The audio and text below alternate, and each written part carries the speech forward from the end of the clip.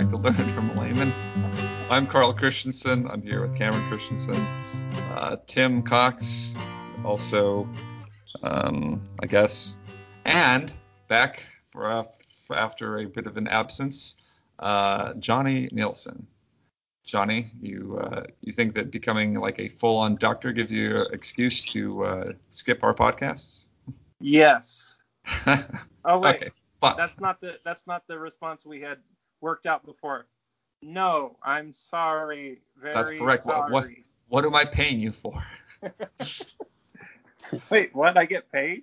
No, nobody. Okay. That's Carl, token payments. $2. You get One the same time. percentage I'll of pay you in tokens. that I get from all the ads that we have. Yeah, exactly. You can pay me in gum, okay? I will pay you in Chuck E. Cheese tokens. Those are worth real money, so well, not right now because they're all closed. So. Dang it, COVID! You just ruined all my payments. That's right. Anyway. Some more. Okay, let's get started with the podcast today. So this one is a very important podcast, I feel, because this is one I'm going to ask our viewers to do what I think most podcast hosts always ask their viewers to do or listeners to do. But this one I actually want you to do. Generally, I don't particularly care because I appreciate our audience, but listen if you want to and don't if you don't.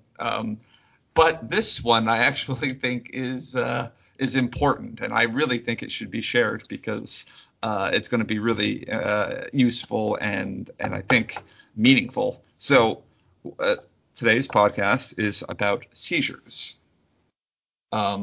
And there's this podcast topic was precipitated by an event in my family earlier this week. So I'm going to give you that story, and then we got Johnny on here, who's a doctor, and can tell us a little bit more about seizures than I can, just based on my one individual experience with the seizure, which, while meaningful, is not obviously the information that Johnny would otherwise be able to give us. So, and then Cameron and Tim can chime in with any seizure information that they have, which I don't know of any, but maybe they will surprise me and know things that I don't know, which would be not an infrequent occurrence anyway. Most people know things that I don't know.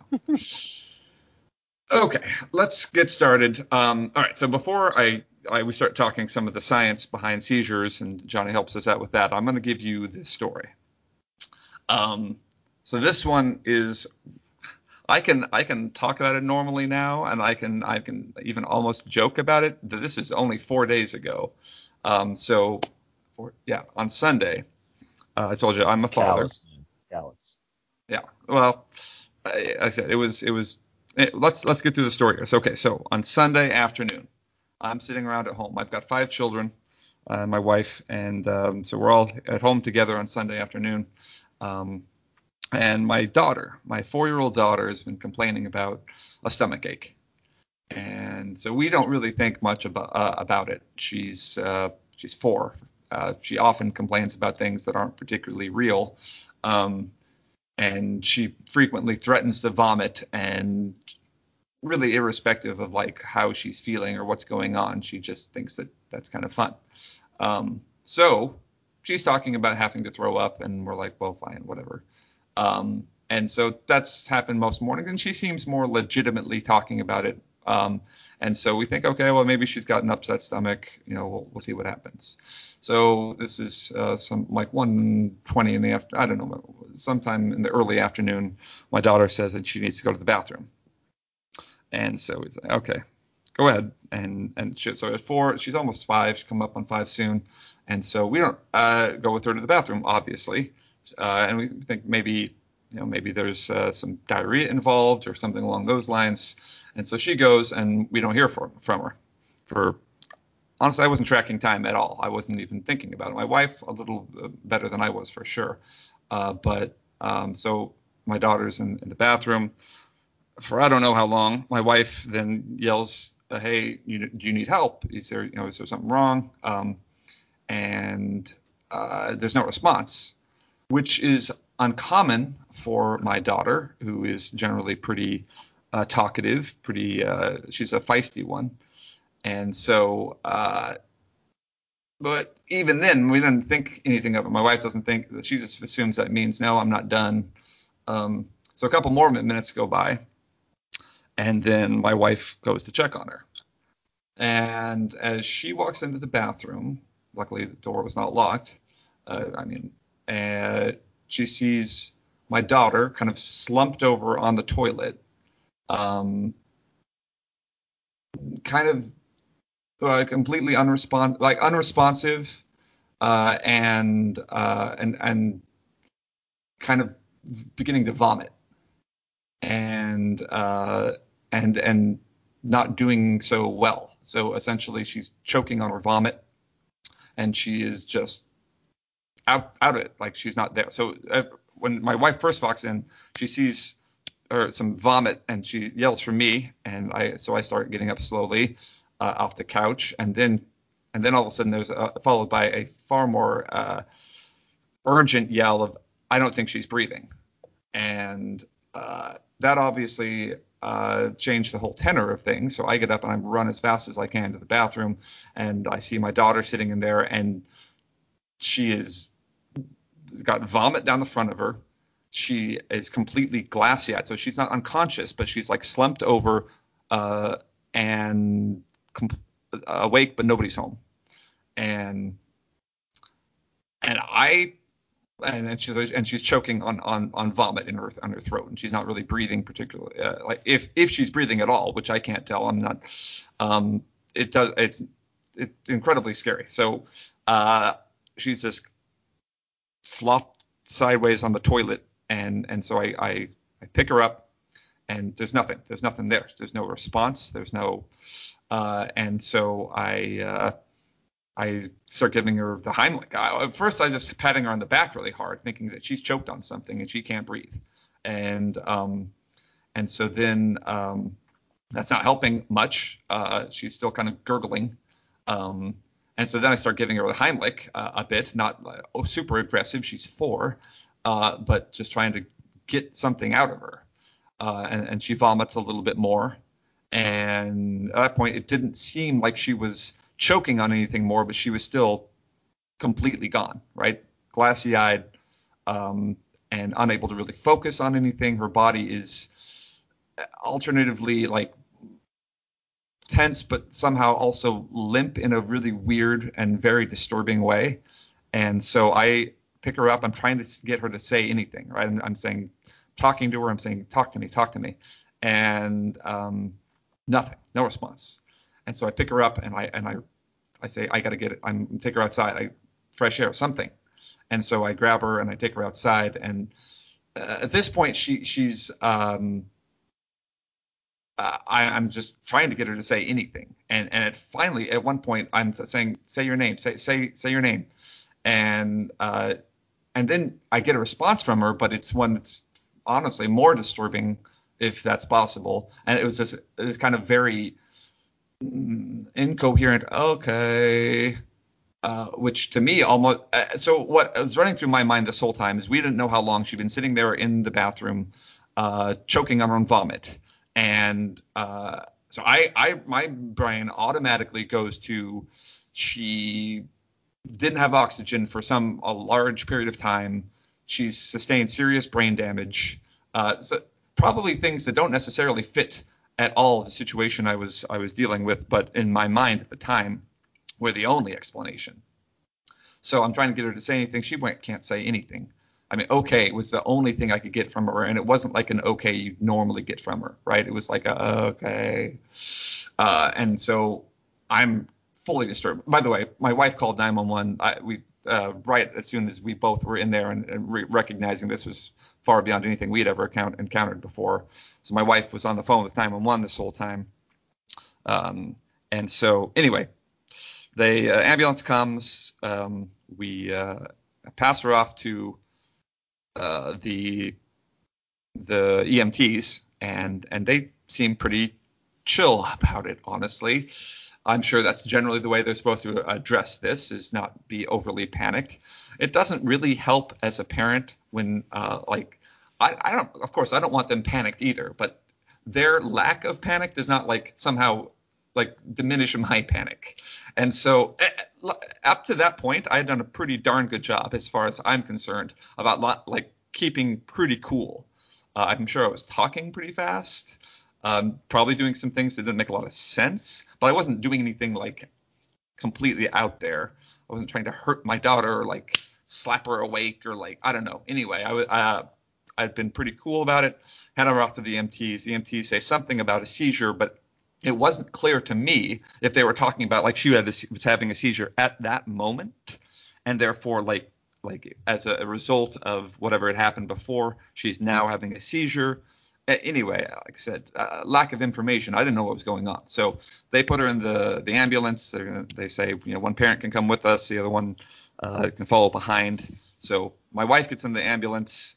They start taking her. I walk inside, and that's when I, like, as a parent, I couldn't control anything at that point, and I was an emotional wreck. I am, as most male in our society are, generally not particularly emotional, but at that moment I was completely out emotionally, and so because out of my control, when I was in my control is a strong word for what happened at any point during that time, but when I felt like I had my daughter with me, I was trying to address the situation and do things that I thought made sense. I could control it, but as soon as I passed her off and still didn't know what was going on, it was like the worst feeling of my life.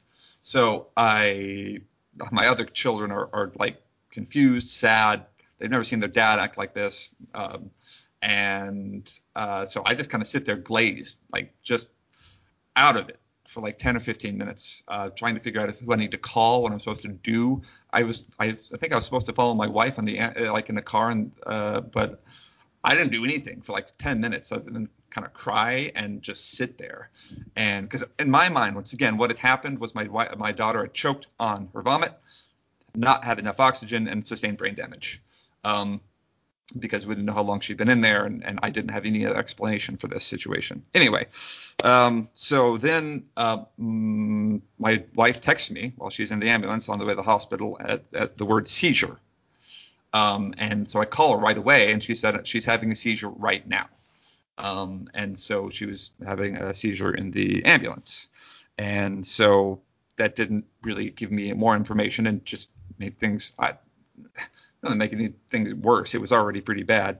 Anyway, so I finally get in the car, drive to the hospital, and we're in the coronavirus season, right? So they won't let me in because only one person can visit any patient at any time. And so my wife is with our daughter, and I'm not allowed in. As I relive this in my mind afterwards, I wish I'd been slightly more confrontational. I mean, my 4-year-old daughter is, in my mind, like dying, or if not dying, brain damaged, and I need anyway. And so the security guard, so I'm on the phone with my wife, who's talking to the nurse, and the nurse is saying, "Let him in. Tell the security guard to let him in. He can come in." And the security guard saying, "No, I will not." And it was incredibly frustrating. I'm generally a good-natured person, and so I unfortunately, I was at the time too. I kind of once again that I've been slightly more confrontational because, look, I generally understand the coronavirus restrictions and you want to make things safe, but this I thought was a pretty darn extraordinary circumstance, and I wanted to be in by my daughter. And so anyway, finally, the nurse walks all the way out to where I am and tells the security guard, "Let him in," and he lets me in. And so I get back in there, and they've done a CT scan already. They have ruled out, any brain tumor, which we'll talk about in a second. And they've ruled out a couple other things as well. And generally, I get that they seem pretty. I mean, they're still. She's she's in the emergency room. I believe she was the only person there at that time, actually. And they're still around. They're taking care of her. They're helping out. But I feel like everyone seems more at peace with this. And I don't understand why. No one has explained anything to me yet. And my daughter, they gave her some anti-seizure drugs on the way there that essentially knocked her out. And so she's unconscious. And so I don't know what's going on. My daughter is unconscious on the table. Last time I saw her, she was essentially not any better than that. And so finally, the nurses are helpful, but they're not really explaining too much. So finally, the doctor comes in, and she finally So this is like an hour and a half later. I get the doctor said this is incredibly unlikely that there's any brain damage involved here.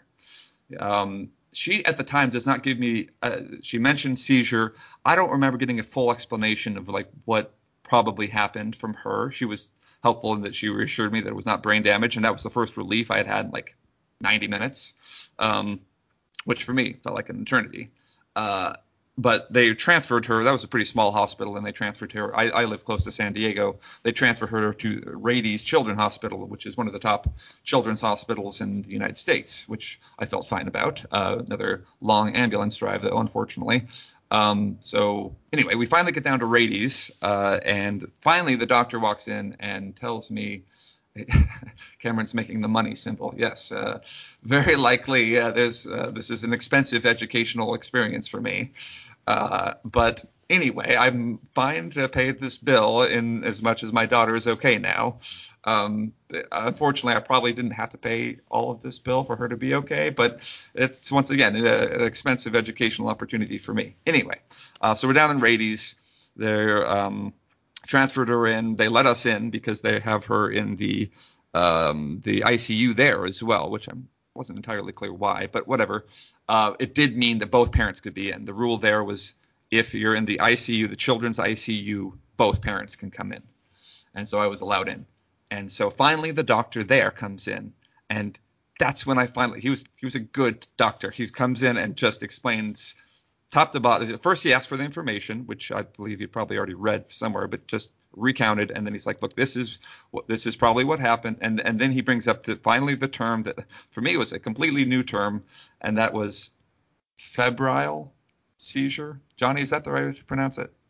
Febrile? Yeah, that's right.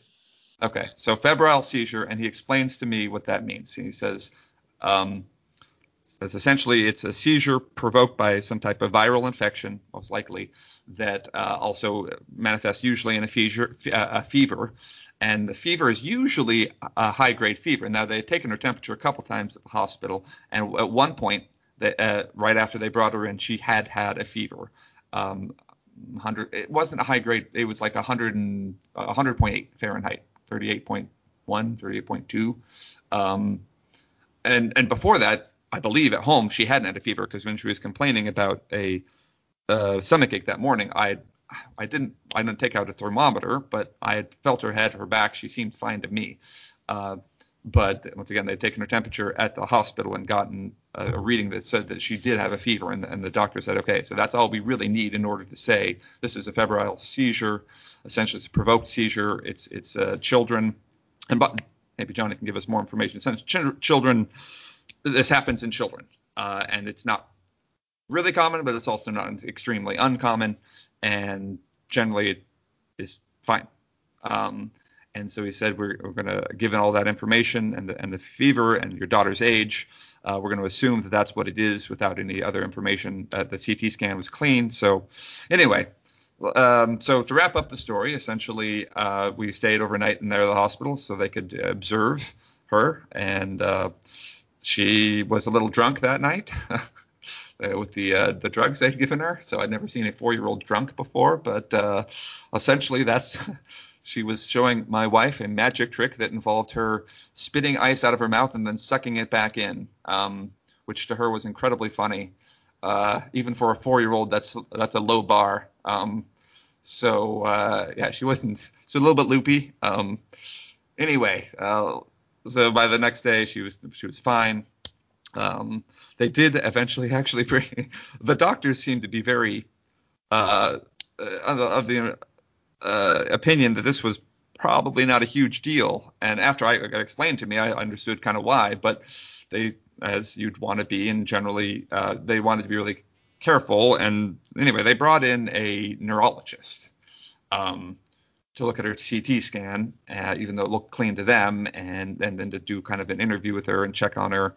And he said it probably is not necessary. He said he's going to order a sleep-deprived EEG. Sleep depriving a 4-year-old is going to be a nightmare. That's supposed to be something that we do in like 2 weeks, because you can't do it right after the seizure. Otherwise, I guess you can get some type of false readings. But we're supposed to sleep deprive my daughter and then take her in for an EEG, because that will, I guess, those people that have seizures are prone to seizures. If you get them in a stressful environment, including sleep deprivation, that will provoke some type of brain activity that they can then get in the EEG that'll tell them that she has an issue. Anyway, he said he ordered it. It seemed like it was something that every other doctor, though, seemed to say that wasn't entirely necessary. Even he himself said, this isn't really something I have to do, but just to be certain, let's rule anything else out. Anyway, so we'll see what happens. But that just means that you still were acting like you were worried, so he wanted to reassure you. Well, I think he had like a resident doctor, which you know something about, John. You're a resident doctor, with him, and he was like trying to like walk through what the options were. Essentially, it was almost like he was trying to show off. I don't know if that's a thing, but I don't know. Anyway, I'm not going to complain. The resident was trying to show off to not the resident. This was the actual like doctor, like the like the resident doc. The doctor was like talking to us sometimes, and at times it seemed like he was directing his comments to the resident doctor, and saying like, this is what I recommend and this is what I think. What do you think, Doctor So and So? And obviously the resident doctor isn't going to refute this guy who's clearly like an elderly doctor, somewhere in his late 50s, I'm guessing. But it generally seemed to me, even with all that I heard, it wasn't entirely necessary. But I'm not going to complain. My daughter is fine. If they needed an EEG, then whatever. I don't care. Yeah, just to touch base on that, if you ever find yourself in a teaching hospital, that's actually a very normal thing to happen, because in a teaching hospital, the resident is learning from the boss doctor, which is called the attending. Okay. So the attending will go into the room with you, and a lot of times the attending is teaching at the bedside, because it helps the resident to be able to remember the things that they need to do by attaching it to a situation. So okay. It's pretty common to do that. Sometimes it seems like a lot of overkill for the family, but it actually is very helpful for the resident to be able to learn this stuff. So anyway, I'm sure that's what was happening. I'm sure you're right, and that makes sense, and I appreciate the idea that doctors are very good about getting trained very well. It makes it significantly easier to trust the doctors, and so I appreciate that. And I don't have any issues with any of these things. I'd rather that they are safe careful with my daughter than not. And if it means being over careful, then whatever. Especially after the kind of nightmare experience I lived, that brief time period on that Sunday afternoon, dude, whatever it takes. I mean, essentially, I'm happy to pay whatever I need to pay in order to make sure that my daughter's okay, and she is now, right? She's just fine, and she's acting entirely normal. It honestly made me slightly different, I think, at least in the last few days, far more patient and generally grateful for her and for my other kids. So in some ways it's been a good thing. But anyway, the point of this podcast, and this being a Learn It from a Layman podcast, so once again we're talking educational, is to start talking a little bit more about seizures and febrile seizures and get that information out there. So I'll ask Johnny now to tell us a little bit more. Deprive of 5-year-olds? No, please don't do that unless it's under doctor's orders.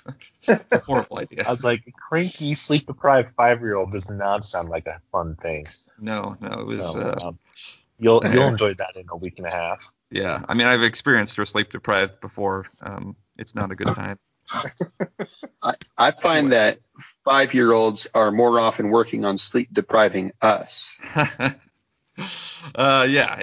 She does come to the side of the bed at unnatural hours and ask us to come read her a book or tell us it's time to wake up, and it's like, no, actually it turns out we don't wake up at 4. Get in bed. I'm up at 4. Just have her call me. Yeah, exactly. I wake up at 4 sometimes. Well, okay. Johnny and Cameron have special circumstances. My guess, Johnny, is that Tim and I are the ones that here are the ones that don't have to wake up at unusual hours for work. So. That's Anyway, okay, Johnny, you're going to tell us a little bit about, if you could just give us a little more information, whatever you know, the febrile seizures. You're a pediatric doctor now, so this is kind of your wheelhouse, right?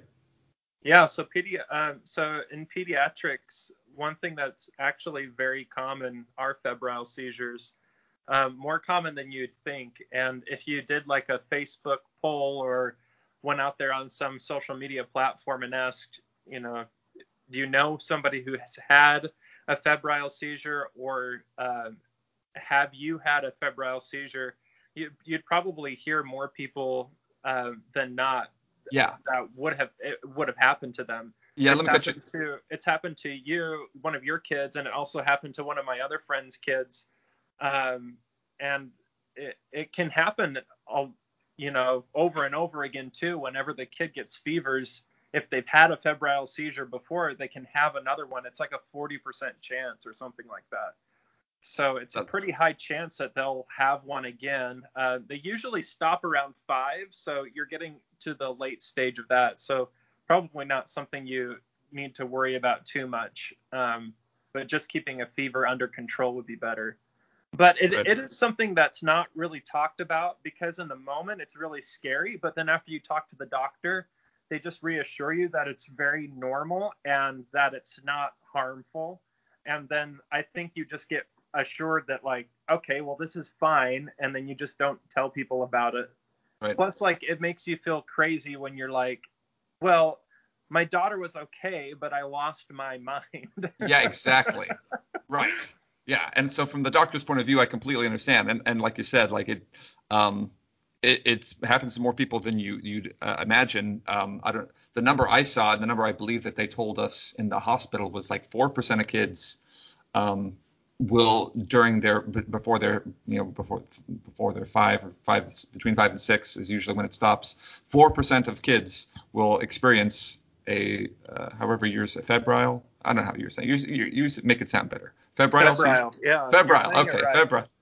Febrile seizure before they are before they're 5 or 6. So if you think about that, that's like one in every like essentially, if your kid goes to kindergarten, one of your kids in your kindergarten's class will probably have experienced a febrile seizure.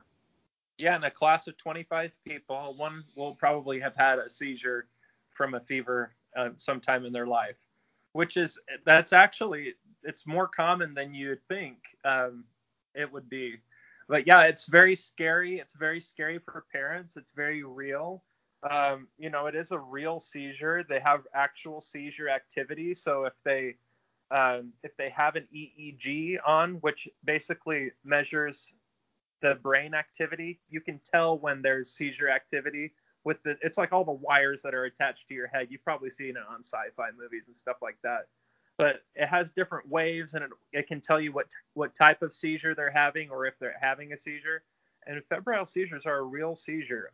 There are like what some people call psychogenic seizures, or non-epileptic seizures, where it's like a psychiatric type issue where people will have seizure-like activity, but it's actually not epileptic. Like their brain signal isn't showing a seizure, but they're having seizure signs, which is something totally unrelated to febrile seizures. But anyway, I would say to all the parents out there, if your child has a fever and has a seizure, even though that is a pretty common thing and it's not super dangerous, they still need to go to the doctor and get checked.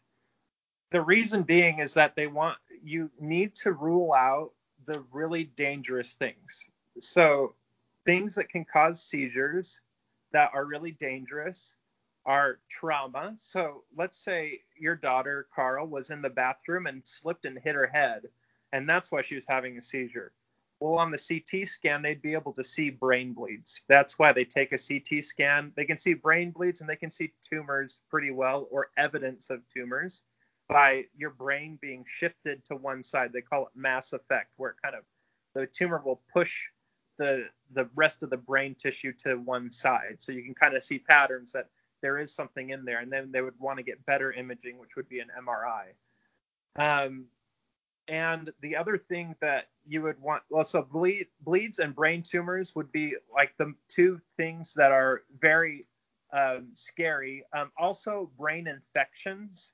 So if you have, it's called, now I'm not going to be able to, meningitis or encephalitis. So if you have some type of virus or bacteria or fungus or something like that that's in your brain, it's not supposed to be there, and it can cause seizures as well. So all those things need to be ruled out because they're very, very serious and they need to be treated seriously. So, as I would say, even if you think it's just a febrile seizure, still go to the doctor and still get it checked out. That would be my recommendation. Yeah, I think, who am I to say? I think you're right. You're the doctor, but I think you're right. I think I it's certainly. disagree. And nobody cares, Tim. Can you kick Tim off the call now? Hey, you know what? I'll bet I could get a certain. Never mind. I'm not going to say uppity things about. Never mind. We want to keep all our viewers. Right, exactly. Okay, so are you saying, Johnny, though, that they could probably wait until after the seizure's over and drive them to their normal pediatrician, or would they need to go to the emergency room, or what do you recommend? So it's probably easier to go to the emergency room because they probably will need a CT scan. And most places don't have a CT scanner just in like an office. So going to the emergency room is probably going to be the best bet. Having seen my daughter, I can't imagine seeing her like that and thinking, yeah, I'll probably wait till tomorrow. Yeah, and So, another thing that you have to remember about seizures is after somebody has a seizure, all that activity in their brain, they call it post-ictal. So after you have your seizure, you're not in your normal state of mind for usually like 5 to 10 minutes. So most seizures won't last more than a couple minutes at the most. That would be like a very long seizure, and seizures can be very short, like 10 seconds. But after your brain has all that activity, it takes a while for it to reset and for you to regain consciousness. So your daughter being completely out of it when you're asking her questions, that would be completely expected. And it's really freaky for people that have never seen somebody that has a seizure and seen how out of it that they can be afterwards. That they're not like awake. You can't ask them their name. You can't do any of that stuff. And then in 5 minutes you ask them, and they can tell you everything. So it's very interesting how the brain takes a minute to calm down and to reset. Okay. So can I pause for a second?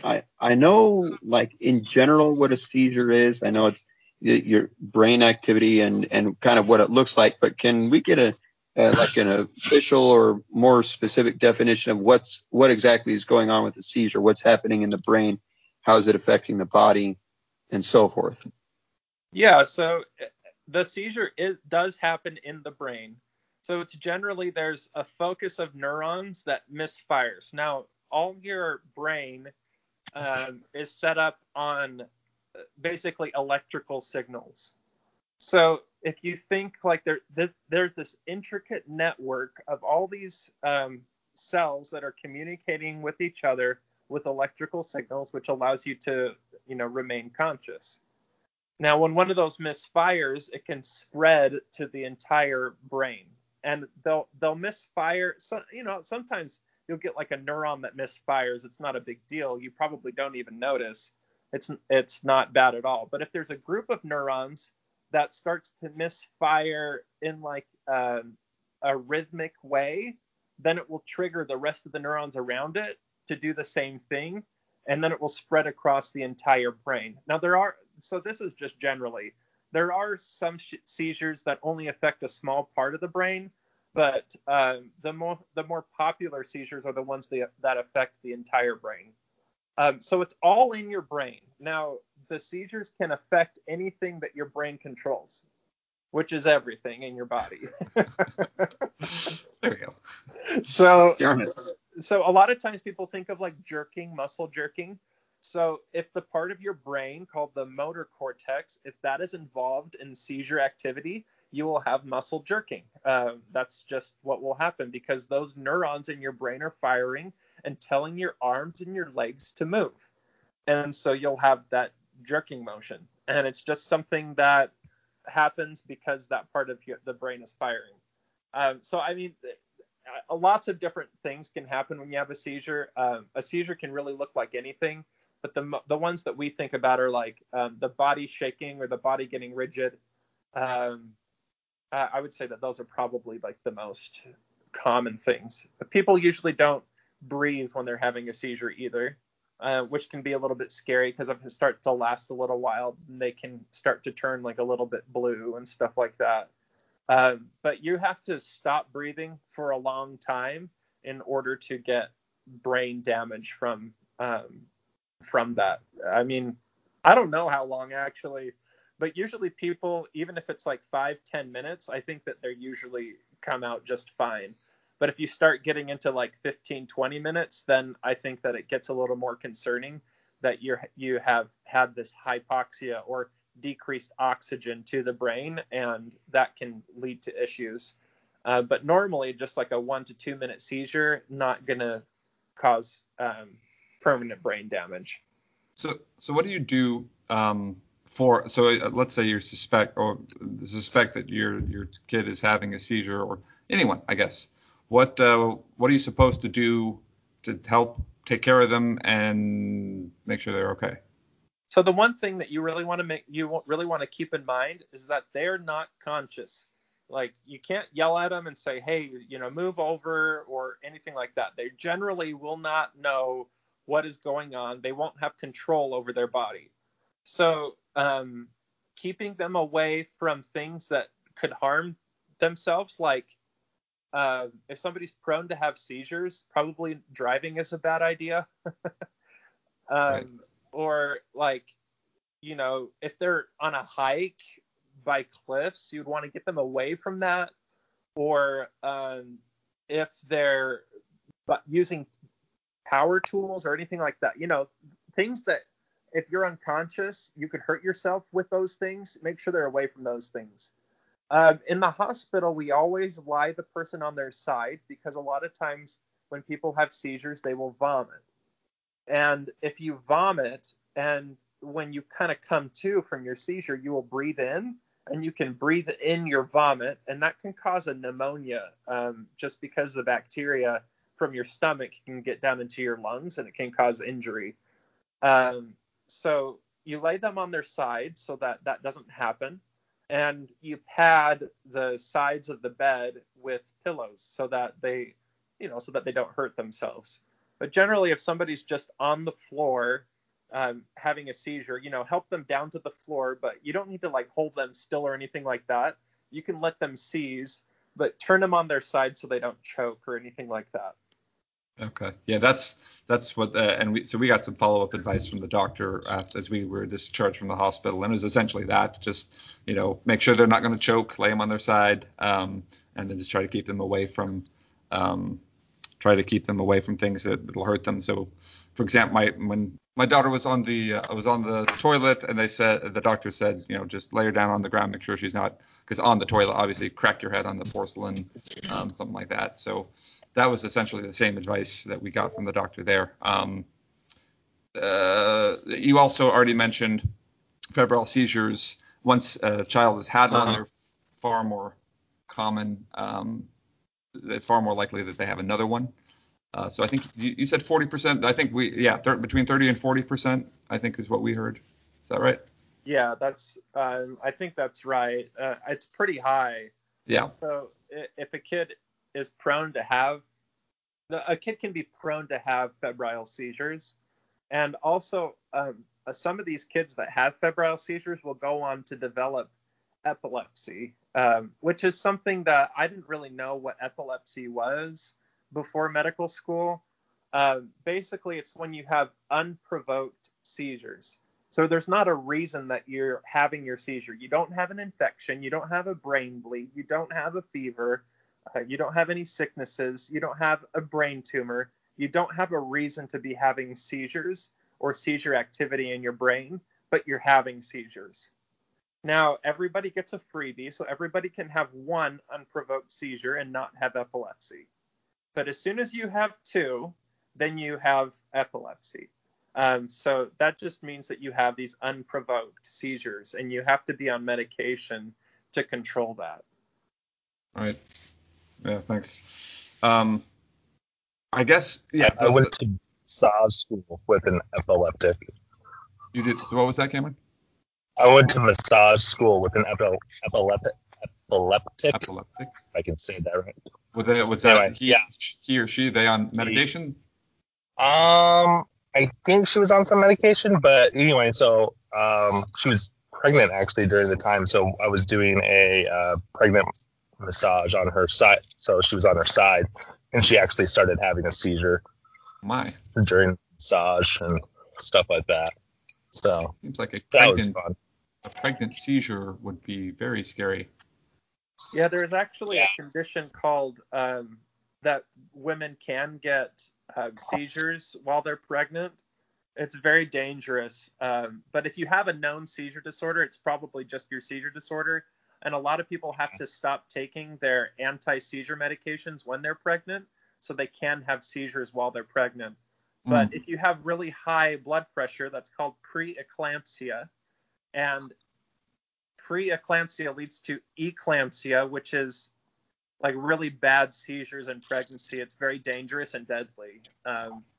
So, the reason epileptics have to be on medication is because seizure activity can hurt your brain if it happens a lot. So it kind of burns out your brain if it happens all the time. So it's really important that people are on seizure medications, and it also allows them to have a normal life. So I don't know, every state has their own rules about, activities that are prohibited after you have a seizure. But I know at least in Alabama, you couldn't drive for an entire year after you had an unprovoked seizure. So it was really important for people to stay on their medications. And I mean, it makes perfect sense why. Sure. But that throws a complete wrench into things. If you've ever, lost your vehicle or driver's license or something and tried to get around for an entire year, that is a bumming rides off a lot of people, and you feel very dependent, and that can be very difficult for people. So anyway, it's really important for these people to stay on their medications so that they don't have these types of things happen. Sure. Well, that's been very good to have you on. Well, of course, obviously, we wouldn't have done this podcast without Johnny, Dr. Johnny. I think we're going to be wrapping up. Let me ask if Tim or Cameron have any other information they want to share as far as seizure information.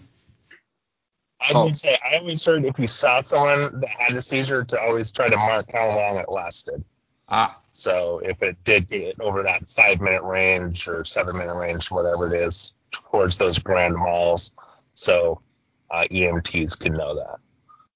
Yeah, it's really important to track. It's really hard to remember as an outsider to remember how long a seizure is, and they usually seem longer than they actually are. But if you don't remember to do anything, turn them on their side and start a timer, and make sure you know how long the seizure is, when it started, when it stopped, and then how long they were kind of out of it afterwards. And then any other seizures after that, do the same exact thing, and have all that timetable with you as you go into the emergency room, because they're going to want that, and everyone's going to ask for that. And it's easier to remember if you just write it down. So that is a really good tip, Cameron. That is. Thank you, Cameron, because they asked us a bunch of times, how long did it, how long did this last? And unfortunately, we were able to give them very little information because, once again, we found her in the middle of, or at least at some point already having started the seizure. So, okay, Tim, you were saying? Oh yeah.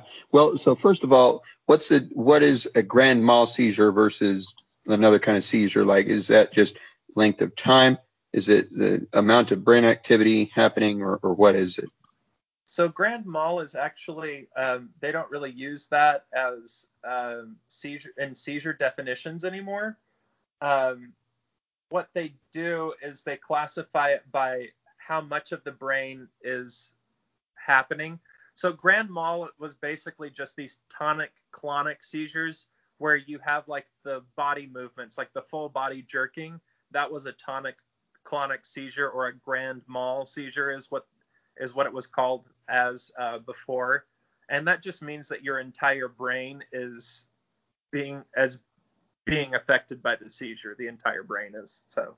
Okay, as opposed to say your left side or something. Yeah, exactly. Like you can have a focal seizure, which is only part of your brain.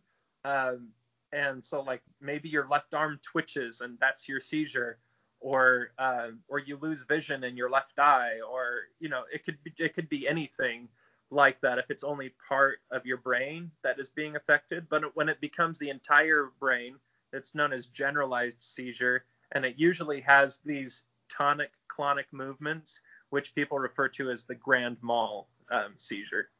Okay. I wonder if, I know that dolphins and other like marine mammals, their brains, they don't sleep like we do.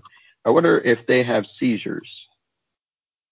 Yeah, I don't really know. I've had very little interaction in medical school with marine life. Come on, you got to get out more. I want my doctor trained also as a marine biologist.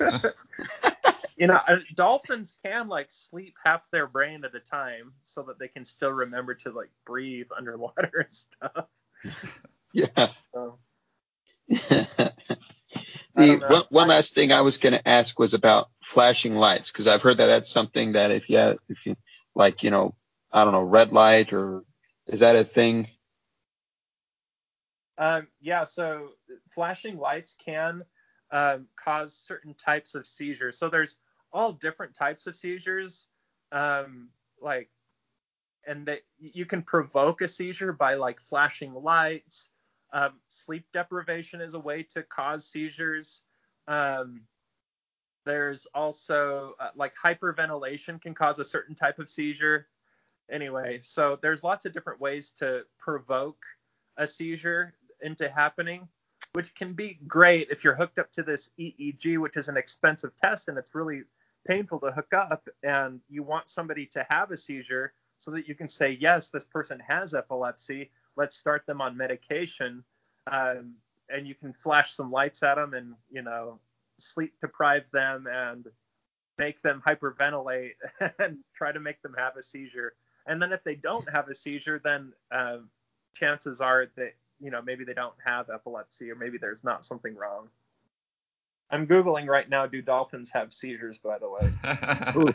Okay. It's the question. I believe there was a Pokemon episode that wasn't aired in the United States due to those flashing lights that may cause seizures. I know that all kinds of programs have to be careful with flashing lights. I recently watched a show on Netflix that had to start the show had a big disclaimer across the top that said, if you're prone to seizures, essentially don't watch this. Oh wow! Because there was a Star Wars films had those. Right. Yeah, I mean anything with a brain can technically have a seizure. So I'm just reading about dogs that have seizures right now. But anyway. Interesting. All right. You found your life's mission, Johnny. To find every type of seizure in every mammal. There we go. Yeah, I'm giving you a challenge right now to find the smallest seizure ever, like animal-wise. Okay. Okay. How long do I have to do this? 20 I'm a great years. procrastinator, so give me years, please. Yeah. Okay, there you All go. right. Sure. Okay. All right. We're gonna wrap the podcast here, and this is once again where I say I'd like our audience to share this podcast, mostly because I think it's really good information. I think a lot of people know kind of generally about epilepsy, about seizures, but what was unclear to me as a parent was how frequent they are in children. And febrile seizures are, once again, if it's not your kid in your kindergarten class, it's somebody else, most likely in your kid's kindergarten class. It's either has had one or will have one, and so it is really common. And as a parent, not knowing that and not essentially being familiar with what that looks like, and what Johnny just explained to us about, post-ictal stuff and things like that. It was living hell for about 90 minutes, and if we can avoid that, and I mean, it is, for the children, it is what it is, right? They're gonna have a seizure. It's gonna be really pretty miserable. Hopefully nothing long term, but and in most cases for febrile seizures, it's not. But for the parents, it's hopefully at least to some degree you can better understand what's going on, which would have been really nice for me. And so I'm hoping that if we can share this around, get this around to anyone that that is either has children or might have children, and then obviously anyone else that would be so essentially anyone. And so get this information out there, because it's out there. Obviously, you can Google it, but I want people, like, this needs to be something the parents know. I feel like there needs to be a parental handbook that has a page about febrile seizures. That should be alongside, what to do when your baby screams. But anyway, so thank you, Johnny, for all the information. Yeah, of course. Glad I was able to get some time off so I could help you guys. I was sad that I had to miss out on so many. Yeah, well, that's the life of a doctor. So thanks, Cameron and Tim, for your contributions as well. And we'll ask you once again, share this podcast. Do whatever you got to do to get this around so parents are more familiar. Nobody has to experience that like I did. And we'll see you back next podcast. Adios.